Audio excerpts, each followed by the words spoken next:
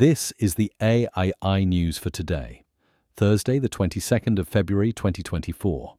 Adobe has unveiled a generative AI addition to its Acrobat PDF software intended to streamline the process of extracting information from lengthy documents.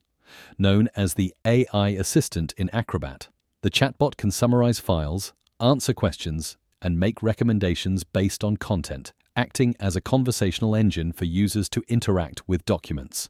The AI assistant, now in beta, supports all document formats available in the app, complies with Adobe's data security protocols, and is included in Acrobat's standard Pro and Teams subscription plans without any extra cost.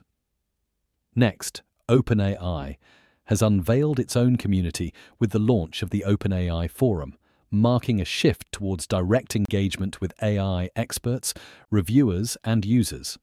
This invite-only hub offers opportunities for members to collaborate with researchers on improving AI models and provides access to webinars, roundtables, and specific groups focused on distinct goals. The forum seeks active participation from individuals with substantial experience in fields such as research and technology, and is particularly advantageous for those involved in AI or related fields, providing them a unique platform to shape the future of AI. Finally, French AI startup Bioptimus, which is working on developing a large language model for biotechnology, has secured a solid $35 million in seed funding, underlining promising early interest in the firm.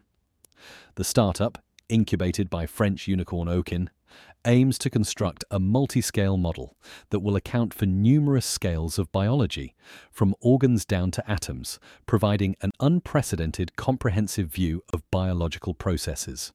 This newly acquired funding will aid in achieving this through the costly process of handling large datasets and ensuring they can secure the best talent to move things forward.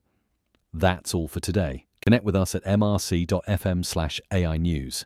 Hit subscribe and come back tomorrow for more AI news.